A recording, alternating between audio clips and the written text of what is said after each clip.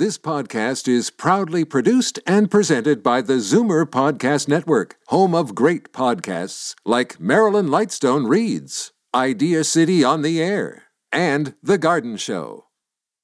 You're listening to an exclusive podcast of Fight Back on Zoomer Radio, heard weekdays from noon to 1. Now, Fight Back with Libby Znaimer on Zoomer Radio. Good afternoon and welcome. Ontario, as we reported yesterday, is sitting on $6.4 billion in unspent emergency COVID-19 funding that it received from the federal government. It's one of 6 provinces that have left billions on the table, even though the money is earmarked. Yesterday, I asked former Ontario Finance Minister Charles Sousa, a regular contributor here on Fight Back, why they'd be doing that. They have to determine if they want to make their deficit look better next year, or do they use this to fight the cause? And I don't think they're going to have much choice. And I suspect that if they're going to try to pad the number in order to make their deficit look better, they're being called out on it right now. Well, the study also shows that the overwhelming majority of pandemic aid is coming from Ottawa, which is kicking in 94% versus 6% from Queen's Park. That study is from the Canadian Centre for Policy Alternatives, and senior economist David McDonald joins me now. Welcome, David. How are you? I'm doing great. Thanks for having me. You're very welcome. So here's one of the things I still have trouble wrapping my head around. If this money is earmarked, how can provinces like Ontario just stash it away and wait to see if they can use it for something else? Well, it's not unusual for budgets to have unallocated funds like this, contingency funds or other areas where they haven't allocated the money. In some ways, it's a bit of a hedge that they might need the money, but they might not need the money. In the case where they need the money, it's not going to change the underlying deficit because it's already kind of baked in. But if they don't need the money at the end of the year, all of a sudden the deficit's a bit smaller because they didn't use the money. In this case, there's clear need for the money. And so, right now the province has $2.4 billion in unallocated funds this year, and then they're going to add another $4 billion, which is how you get to the $6.4 billion on April 1st in the new fiscal year.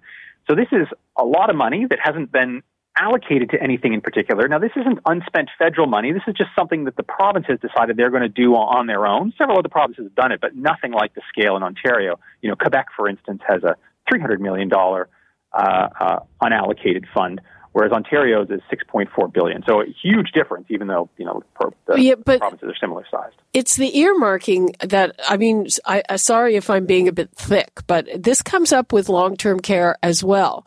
Funds are earmarked. You get the money from Ottawa, and Ottawa says this money has to be spent for topping up wages for frontline workers, let's say. And if it's not spent for that purpose, it has to be returned. So how is it hang on to in that way and maybe applied against a deficit? Yeah, in terms of the transfers from the federal government, Ontario has spent those and has largely accessed the full value and spent them in the areas where they should have been spent within reason. These unallocated funds, the $6.4 billion, this doesn't connect directly to federal money. This is purely a creation of the provincial government. They decided to create this $6.4 billion fund and sit on it. So it's counting. It's counted in the deficit. And it's a hedge. So if, they don't need the full $6.4 billion by the end of the next fiscal year, then the deficit's lower by $6.4 billion, and Bob's your uncle.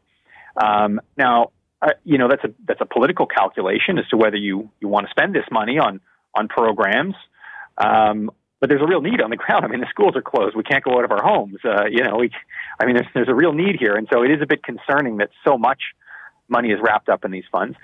Part of the goal of this report is to highlight, look, there's a lot of money that the government could deploy, the provincial government could deploy, without changing the underlying deficit figures. It doesn't increase the deficit at all. And that they should deploy it because there's a real need in Ontario, as there are in other provinces, to really combat the second wave of the virus. But if it's not direct aid, then how is it being characterized as COVID-19 funding? It's in an unallocated, it's spread across 3 unallocated funds. One is a health COVID fund, one is a jobs and people fund, and the third one is called the pandemic fund. So they have different names. And so they're in the budget under those names with, a total of $6.4 billion if you add them up over the next 2 years. It's just that it's not for a program yet. So it's not for, buying PPE and sending it out to businesses. It's not for, better testing in long-term care homes. It's not for anything in particular, but it is a budget line. And so that's the situation that Ontario is living with right now. According to a spokesman for the Ontario Finance Minister, Peter Bethlenfalvy, they say any suggestion that the government is not spending funds to keep Ontarians healthy and safe is categorically false. What do you say to that? I mean, it's in the budget. It's in budget 2020, in November 5th. It's in budget table 310, if you want to look it up. It's pretty clear that they have these contingency funds that aren't allocated. Now, there are other provinces, as I said, that also have unallocated contingency funds, but they're just not nearly as large. And so, there's $2.4 billion as of December 31st on the books, and they're going to add another $4 billion to that on April 1st in the new fiscal year. Now, maybe they have plans to spend that money, and they just don't. They haven't announced them yet. Maybe they want to, announce them in the coming weeks and months. That's certainly possible. And I hope that they do. I mean, that is part of the point of this, is to say, look, there is some space in the budget here. Let's use it. And so it's not that, they don't necessarily have plans. They just don't have published plans. So hopefully they do have plans, and they're going to, tell us what those plans are. But as of December 31st, they hadn't told us what those plans are, and it's a fair amount of money. Okay. And I was talking to a former finance minister yesterday, and, the size of the deficit is going to be so ginormous that, even if you're able to reduce it by a couple of billion, it's going to be like a drop in the bucket. Yes. The provincial deficits and the federal deficit are going to be huge in the fiscal year we're in that ends at the end of March. And so, the contingency fund in Ontario is particularly large, but the deficit is also large in Ontario. That's not unusual. And so, I'm not sure what the political calculation is here. Clearly, they're building in room to the budget to spend on COVID measures if they need to. I mean, the argument is that they need to. It's like you got a rainy day fund, but there's a hurricane outside. Let's spend the rainy day fund. And that's part of what I think the goal of this report is. I mean, more broadly speaking, looking at the measures that Ontario has put into place, excluding these unallocated funds, the province is certainly spending money, as you said. I mean, most of the money being spent in Ontario is actually federal money. But if we take a look at Ontario vis-a-vis other big provinces, Ontario is spending about 1% of its GDP, or the size of its economy, on COVID-19 measures. Pretty similar actually to Alberta, spending about 1% of GDP. Quebec is spending 1.5% of GDP, so 50% more than Ontario. And then you've got BC that's spending 3% of GDP, in essence 3 times more than what Ontario is spending on COVID-19 measures out of their own pockets. So even excluding these unallocated funds, Ontario and Alberta only spending about a third of what BC is spending on COVID-19 measures. So other provinces are doing a fair amount more once you adjust for the size of their economy. So it would be pretty easy to draw a straight line between that and ideology. I mean, those are two conservative governments versus in BC an NDP government and François Legault in Quebec. Yeah, that's certainly part of the picture. I mean, these are government priorities playing out. The other thing that's worth pointing out is that the per capita support received by Ontario from the federal government is actually particularly high. So Ontario is one of the big beneficiaries of federal support. They're not the biggest. That's Alberta. Alberta's receiving more per person in federal dollars than any other province. But Ontario's second. And so, both of these provinces aren't spending a tremendous amount. They're spending more than some of the smaller provinces, like in the Maritimes, on COVID measures. But they're big beneficiaries of federal money, receiving more in large part because more of their companies applied for the wage subsidy in Ontario and the CEBA, the forgivable loan program for small and medium-sized businesses. Let me ask you this. Do you think that the federal government is stringent enough in the requirements, the earmarking, when it gives money to the provinces, or does it leave it to them? And I've on other files like long-term care, people say, well, the earmarks are there, but there's no enforcement. What's your take on that? In terms of this set of transfers and programs, the requirements were fairly vague. And so, it's not hard to spend money in a pandemic on contact tracing, testing, PPE, healthcare, long-term care. That's not a difficult proposition. And it wasn't terribly stringent. Now, in some regards, I don't think that's a problem. They were directed at certain areas. And most of the provinces spent roughly in those areas. They didn't necessarily access the full amount of money they could have, but, hopefully that'll change in the future. The one area I think that really stands out is municipal sports. And a majority of the provinces, 6 out of 10 provinces, did not match federal money for municipal operating and transit budgets. Ontario did, and so this doesn't apply to Ontario. But 6 out of 10 provinces didn't cost match. They were supposed to. That was in the Safe Restart agreements, but they didn't. They took the federal money and they distributed the federal money, but didn't match it with their own. And so I think that potentially sets a dangerous precedent if you're allowing provinces to bypass cost matching, because the story isn't over. There's $70 to $100 billion in additional money that's going to be built into the spring federal budget that's going to come out in a couple months. And there, I think there's going to be a big push on things like infrastructure, things like long-term care standards, things like affordable childcare. And I do think that the federal government will look for cost matching there. And I wonder whether they'll allow the provinces to thumb their nose at cost matching agreements in this next round of funding. Well, that aside, my question about this money that is unallocated, presumably the federal government could say, we're giving you this money and you've got to spend it by the end of fiscal. Is that a feasible thing? Well, this unallocated fund is purely Ontario-based. So the feds, this isn't unspent federal money per se. This is just the province deciding that they're going to create their own fund and they're not going to spend the full value of it, or they haven't published the plans for how they plan to spend the full value of it at this point. So it's not necessarily something that the feds could come in and sort of push Ontario around on. But certainly, as new programs roll out, this next $70 to $100 billion in funding, Ontario might have looked at the other provinces and said, hey, look, these folks aren't matching municipal transfers. Maybe next time around, we're not going to match, long-term care transfers or transfers for affordable child care or infrastructure spending. So I think that's potentially one of the dangers of this next round of stimulus spending. What would you like to leave us with? Well, I think that this is really very much a story in progress, that, several unallocated funds exist by province. Several provinces haven't done appropriate cost matching. Several provinces haven't fully spent what they've received from the federal government or fully applied for the amounts of money that they could receive. This has been almost entirely a federal affair in terms of the spending and where the money is ultimately coming from. And there's a lot more money to come.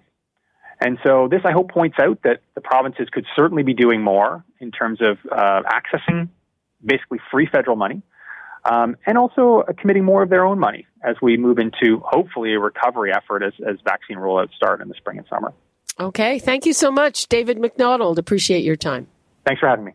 Okay, we are going to take a short break, and when we come back, we're going to talk about those travel restrictions that are being hinted at, that are being demanded by some of the provincial premiers, and I want to know what you think. Is that the right way to go? What kind of restrictions would you like to see? 416-360-0740, toll free 1-866-740-4740, and we will be right back with that. You're listening to an exclusive podcast of Fight Back on Zoomer Radio.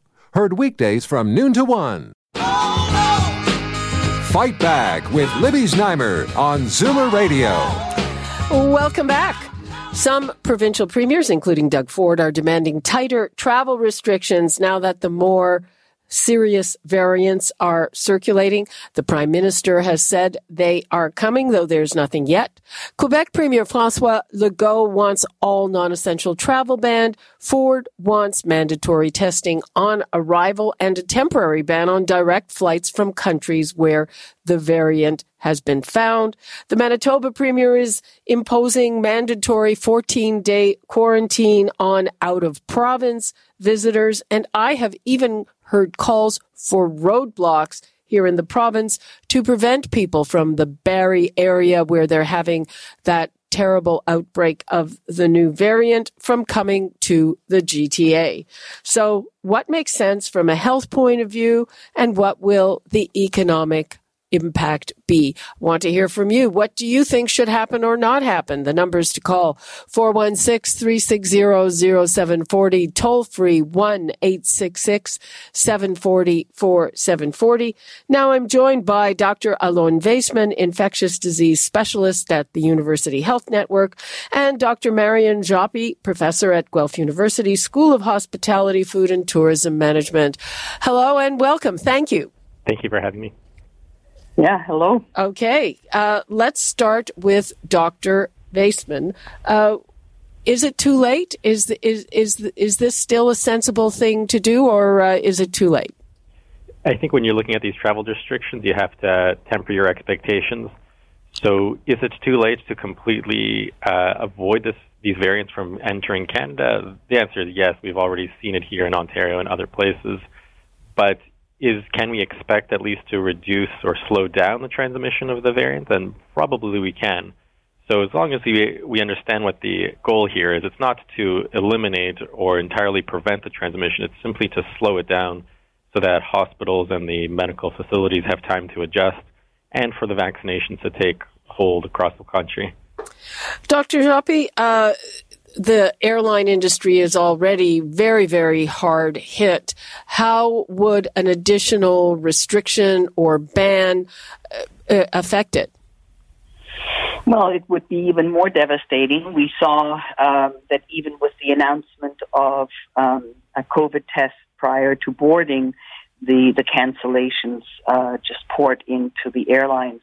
What we really need to ask ourselves, though, is why are we allowing this to keep dragging on? I mean, we're close to a year now that we're dealing with this, and we've never gotten serious about it. You look at other countries like Australia and New Zealand that really took draconian measures very quickly, and within the country, at least, people are pretty much back to normal.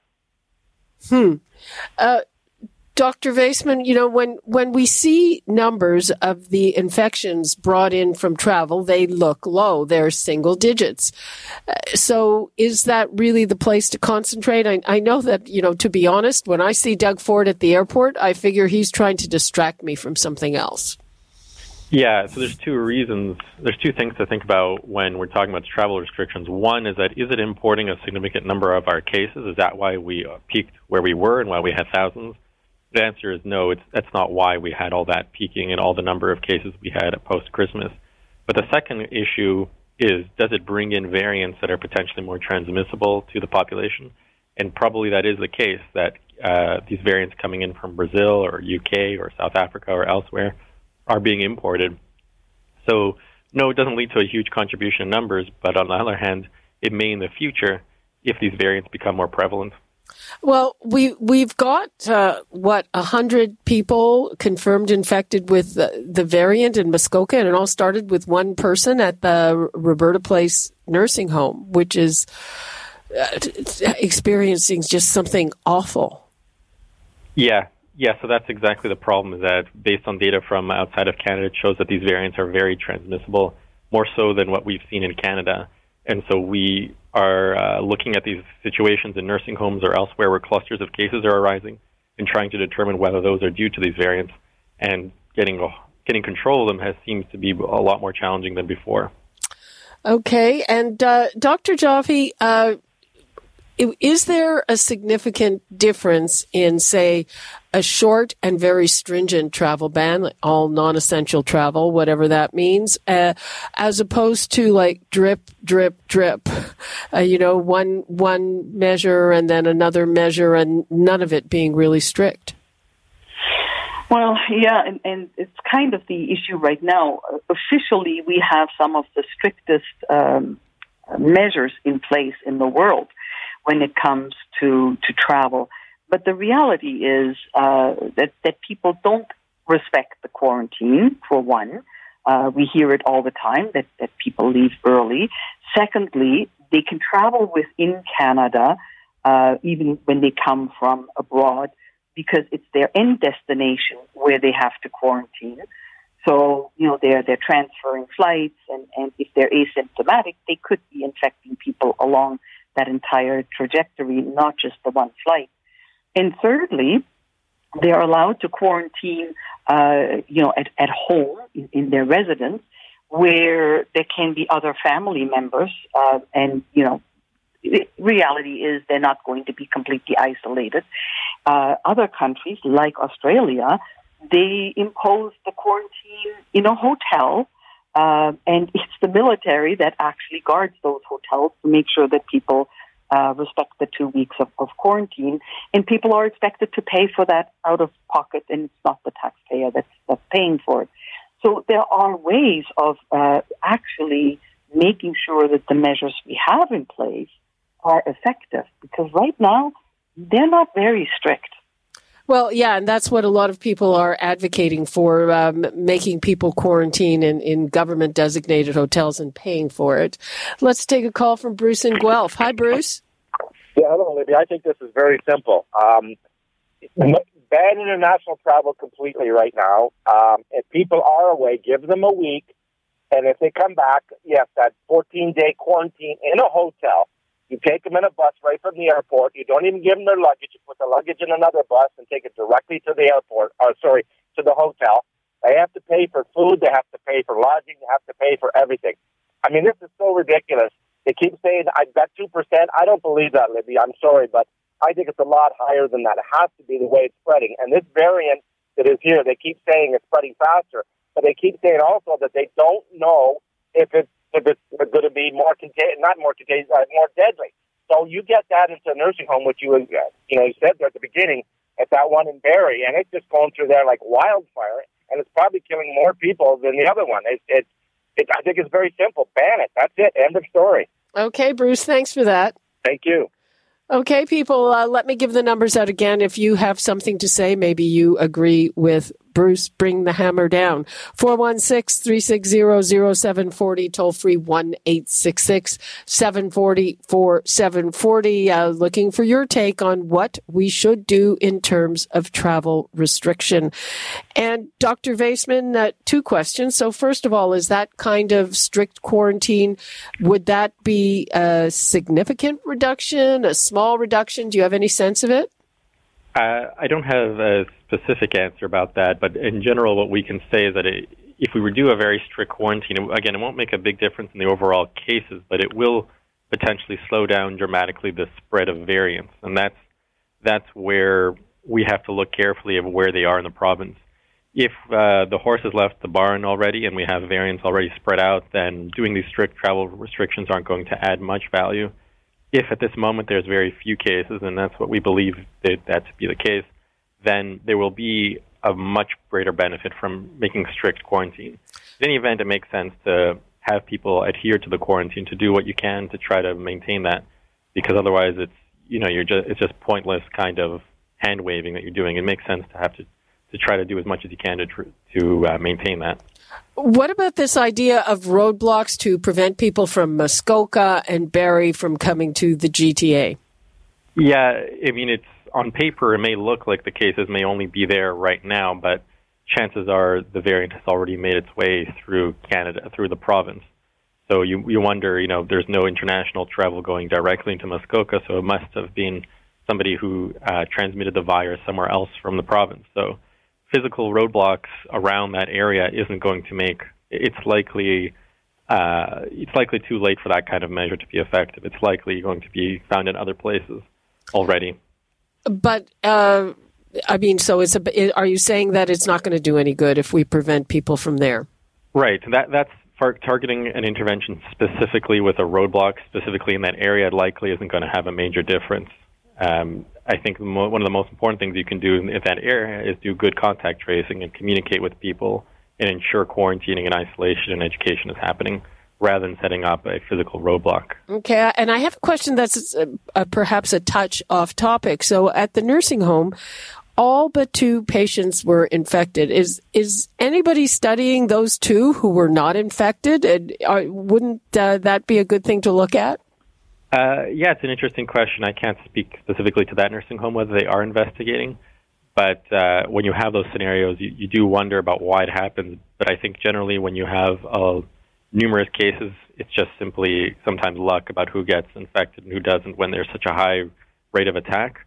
But yeah, perhaps they are looking at those 2 specific patients or in other settings as well where other people have been infected and they haven't. Okay, I hope they are. Let's take a call from Carol in Kingston. Hi, Carol.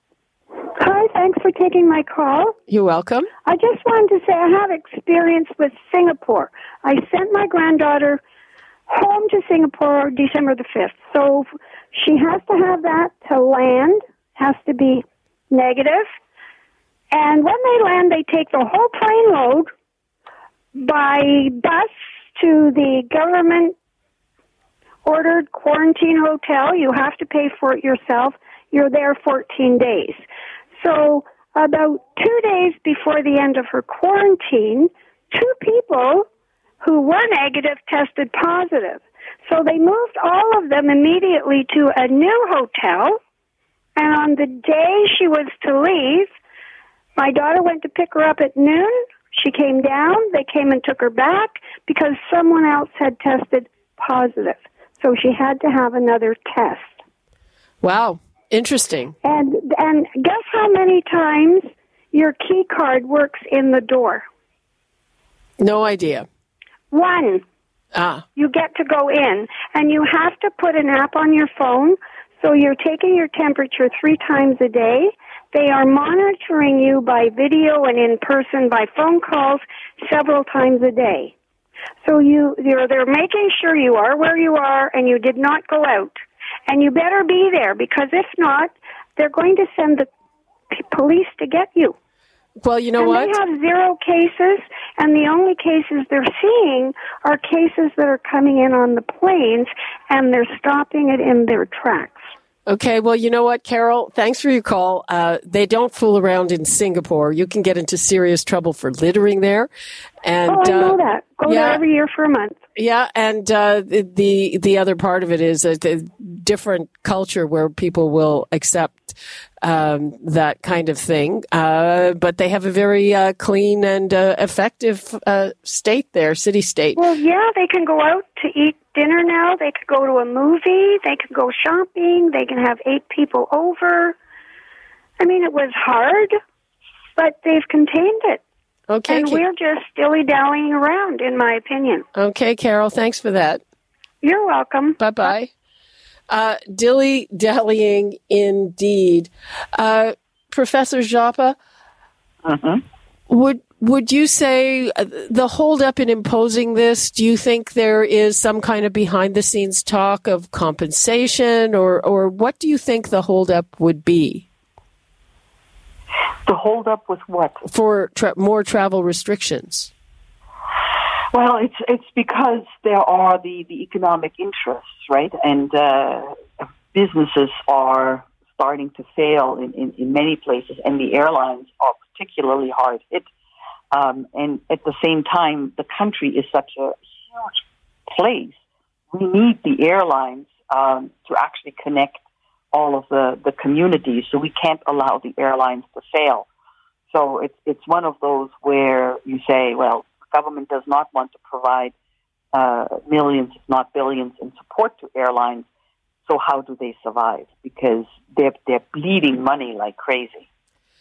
One of the things the Prime Minister said was that, well, you know, these planes that carry passengers, now they also carry cargo that we need. Is that a reasonable argument? It is very much so. I mean, we usually don't understand how much cargo comes in by air and by passenger planes. We are very reliant with our supply chain, not just on the trucks coming in from the States, but also the airlines themselves.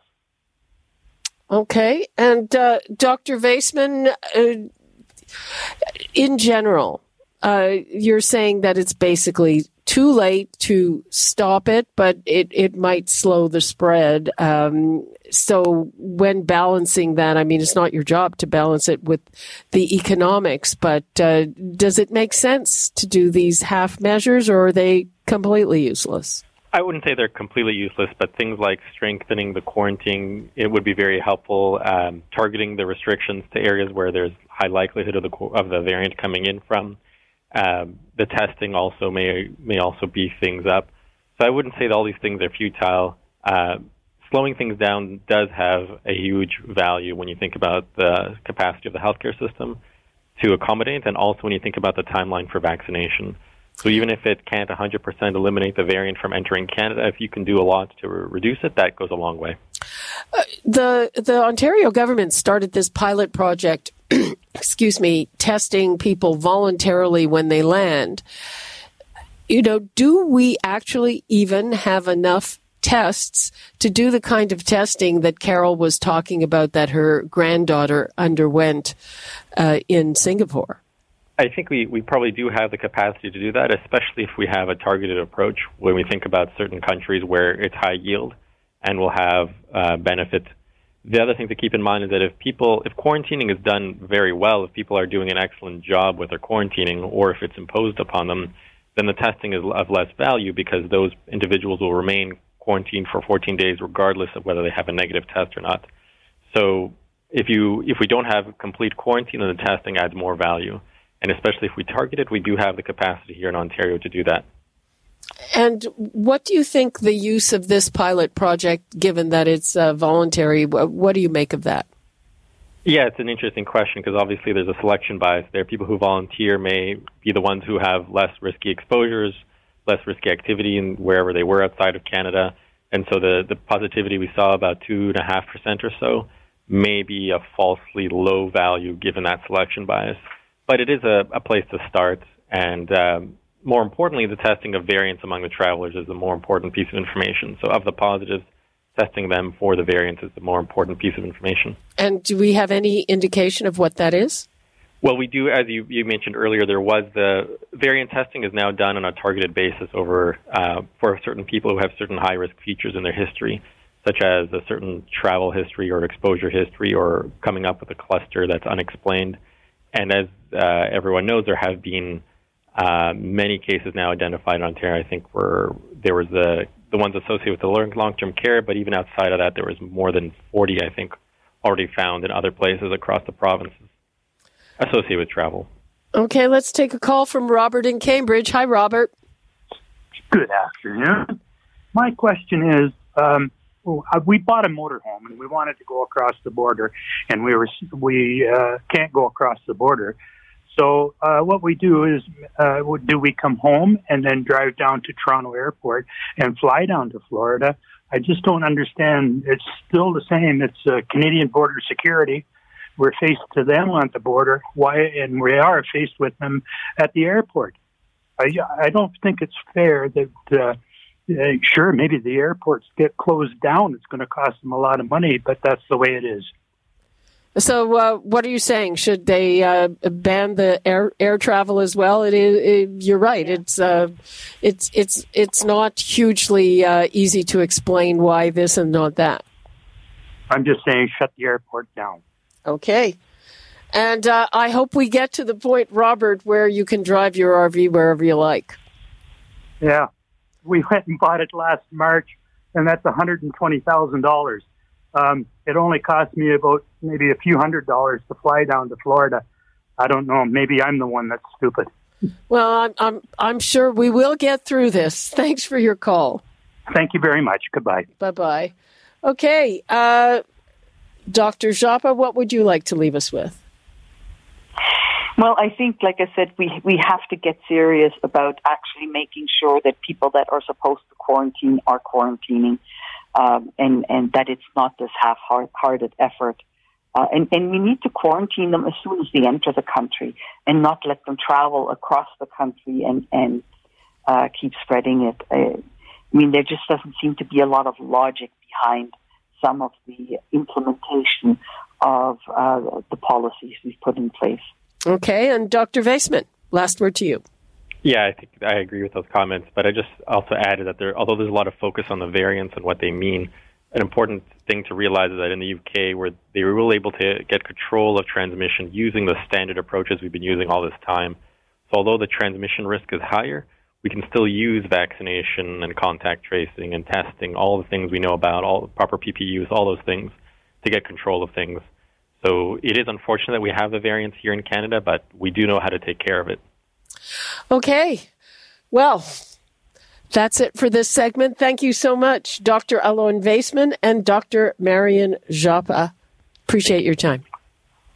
Thank you. Thank you. Okay.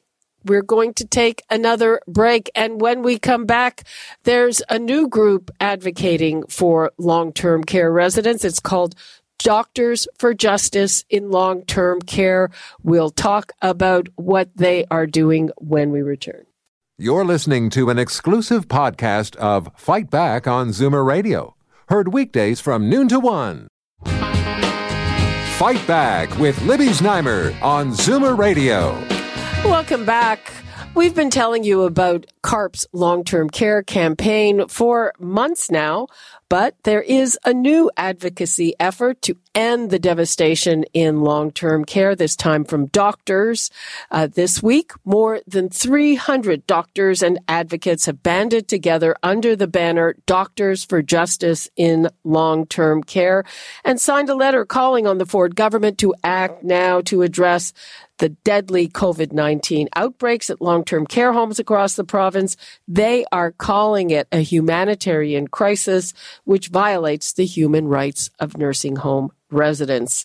So first, let me give you the numbers if you have something to say about that. 416-360-0740, toll free 1-866-740-4740. And with me now to tell us more, two of the founding members, Dr. Vivian Stamatopoulos, a professor at Ontario Tech University who specializes in family caregiving, and Dr. Amit Arya, a palliative care physician and board member of Canadian Palliative Care Physicians and the Ontario Health Coalition.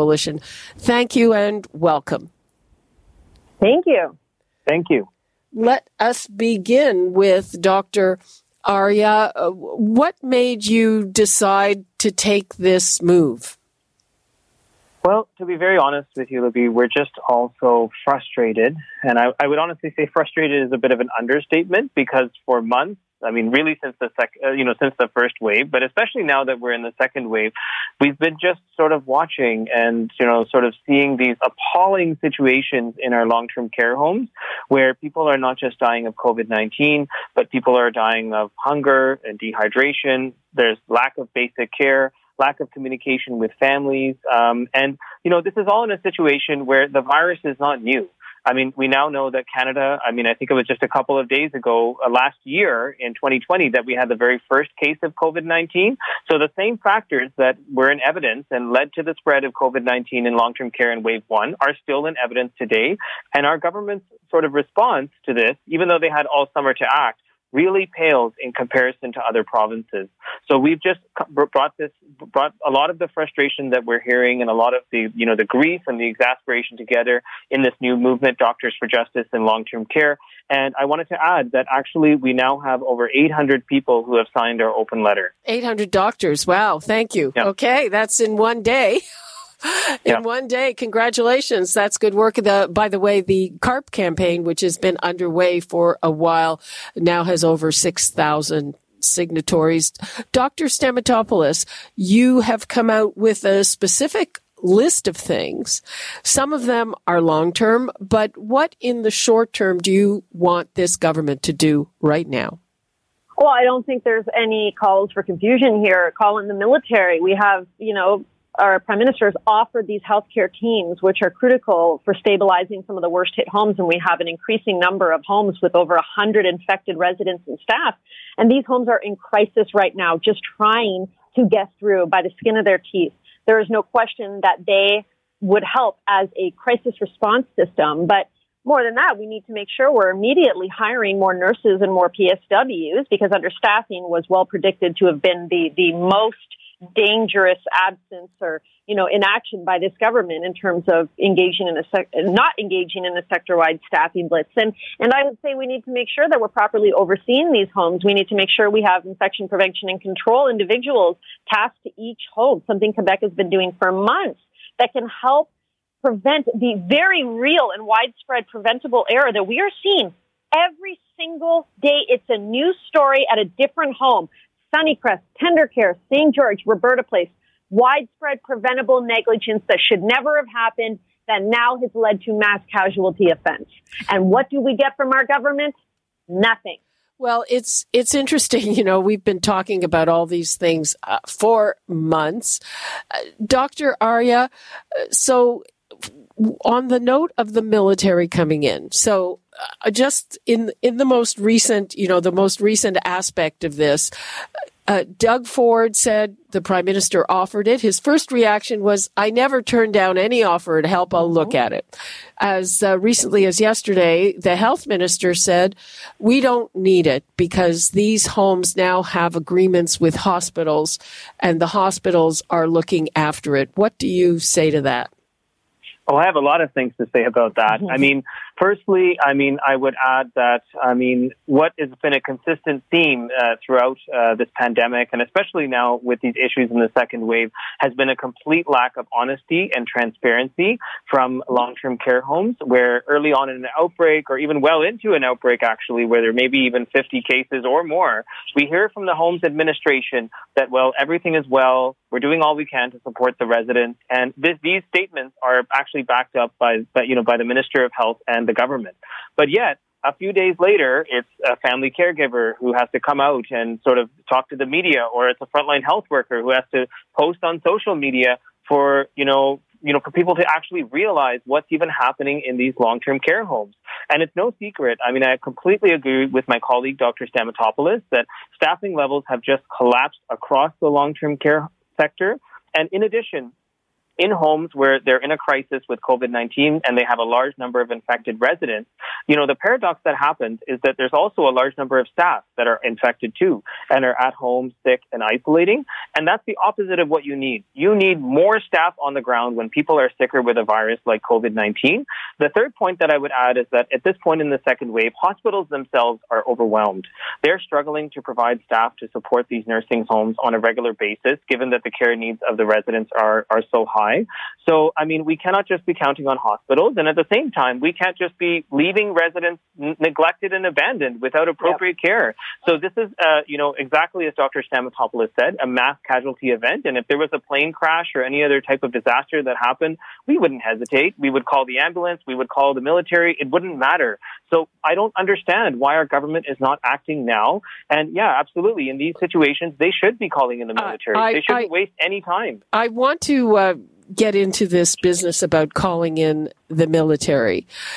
So again, they're saying, so first of all, in terms of these management agreement with the hospitals, even people who represent for-profit long-term care have said that when a home gets into crisis, it takes too long because the process for getting those agreements done are very bureaucratic. So that's a criticism. They need help. They say we want a hospital to manage us, but it takes a while to get those agreements done. And I'm wondering, is there anything in those agreements that you know about that would prevent them from calling in the military? Because like you, I don't understand what the hesitation is. And embarrassment, but they should be embarrassed already.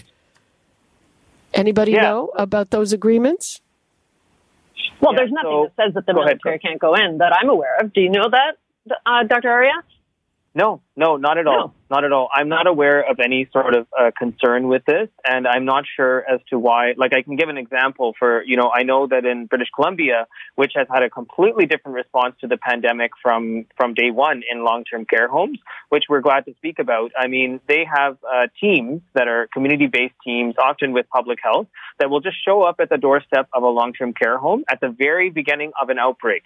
Not when there's already 50 or 100 cases. They'll show up at the very beginning and they'll say, listen, we're here to help you. We're going to help you with infection control practices. Yeah. We're going to help you with making sure that you're providing decent care. And that's not happening here. Well, that's what the hospitals are supposed to be doing. And I know that in Toronto, for instance, even in the summer, there were teams from University Health Network that were going into long-term care. And I think that we've seen with some of those homes, they haven't had the worst of it. But again, as one of the people I was talking to a couple of weeks ago said, when there's a crisis now, it takes some time. Yeah, and it shouldn't. I mean, that's failure. And this is why people like me and Dr. Arya and another geriatrician, Dr. Amina Jabbar, we wrote about this in the summer. One of the things that we called about warning this government as a preventative, proactive measure was to indicate in public, real time, the staffing levels at each home so that we, people who are actually paying attention, unlike our Minister of Long-Term Care, could detect when staffing collapses begin. And that way we could proactively send in aid. The long-term care commissioners also called for a similar form of proactive and in real time provision of the staffing levels at each home. That would have been a critical safeguard to getting proactive aid, yet our government refused to heed the advice. So, I mean, give me a break. At this point, they are actively working towards the mortality that we are seeing by failing to heed the advice of experts. There were many things we could have done to protect these seniors and the workers. They weren't done. That's the reality. Dr. Arya, at this point, is it too late, or is there anything that can be done now, say, like calling in the military, that can get things under control? Well, to be very honest with you, it's never too late. I mean, these are people that we very much cherish and have built a society that we treasure. I mean, they're parents and grandparents, and these are lives that are absolutely worth saving. Quebec very quickly, just in a month, over the summer, hired like all these PSWs, 10,000 PSWs. So it can be done if our government uses all their powers and resources to hire trained staff. And I absolutely agree with Dr. Stamatopoulos.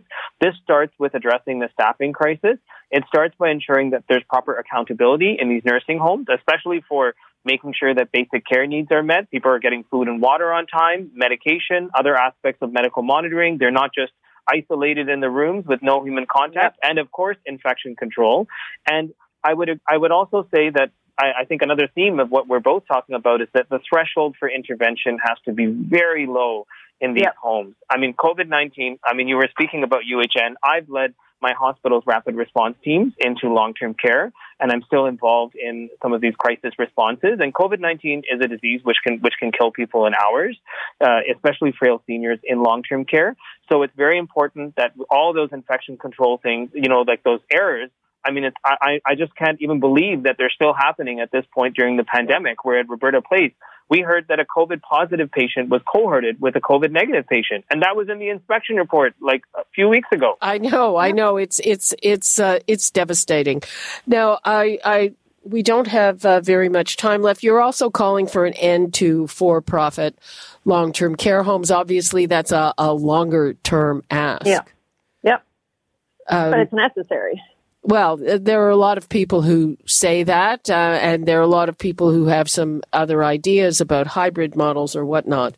But right now, Dr. Arya, you've characterized did the province do anything right? Well, it's hard to feel hopeful, but and I think overall we have one of the worst responses when it comes to long-term, when it comes to long-term care. I mean, one clear example of that is that their own modeling numbers, which came out, I believe, a couple of weeks ago, showed that the death toll from COVID-19 in long-term care in the second wave is actually going to be worse than the first wave. Yep. One thing where they could have done better, absolutely, was the vaccine rollout. And although I'm glad to see that the province has moved up the deadline. I mean, before they were actually talking mid-April, which made no sense at all. And then there was an outcry, and then it moved to the middle of February, and now it's February 5th. I mean, that is a bit of a positive move. But even there, if we look at that, we had vaccines to, get in the arms of all long-term care residents who wanted to be vaccinated by the third week of December. So that sluggish and very slow rollout undoubtedly has cost lives. But, what I'm hopeful for, and I'm sure my colleague Dr. Stamatopoulos is hopeful for, that, COVID-19 has really showed us that the long-term care system is broken and there needs to be a complete overhaul of the system. Essential to that is that we have to address the critical issue of private for-profit care and make long-term care public. Interesting, with the rollout, yesterday I was talking to Doris Greenspoon, who's the head of the Registered Nurses Association, and she said, you have to take the vaccine rollout out of the hands of the hospital and put it into public health. Do you agree with that? Yes. Absolutely. I've talked about that in interviews the day it was released by the plan by General Hillier. I said, what is going on here? You are missing a vital opportunity to include the people who do this vaccination every year successfully. Why did you not task public health with this? Is a ridiculous failure by this government. Dr. Arya, there's been a lot of criticism of that rollout in long-term care and the pivot to the workers instead of the actual residents. But once the vaccine is distributed by next week, we are told, are we going to see a drop in this horrible rate of death? Well, I'm very hopeful that that will be the case. I mean, we're starting to see some of the COVID-19 daily case counts come down in the community. But keep in mind, our long-term care system, as we've outlined in our open letter for Doctors for Justice in Long-Term Care, is in crisis. And it's possible that in the next 2 weeks, that's when the death toll in the second wave will actually surpass the first wave. We had, I believe, over 30 deaths in the last 24 hours that were reported in long-term care alone from COVID-19, which really means that there's actually more than one person dying per hour in long-term care in our province from COVID-19. So, we're still a ways away from giving everyone the second dose, and it's really 2 to 4 weeks afterwards that we might see the full effect. So we're definitely not out of the woods yet. And what's more concerning, I have two other concerns, is that, now we have this really, this variant circulating, the B117 variant, which is a lot more transmissible, and many people are talking about how it could even cause a third wave of COVID-19. And to add to this, one of the big problems with the rollout, Dr. Stamatopoulos and I have been very consistent about how staffing is so critical to care for people in nursing homes, but really they've done well.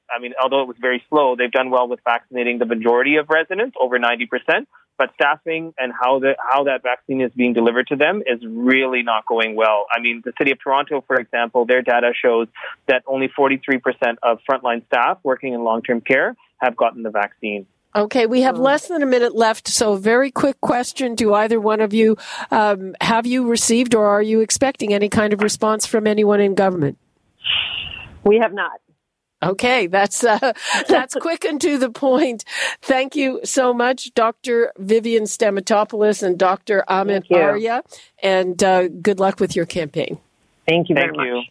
Okay, that is all the time we have for Fight Back for today. You're listening to an exclusive podcast of Fight Back on Zoomer Radio.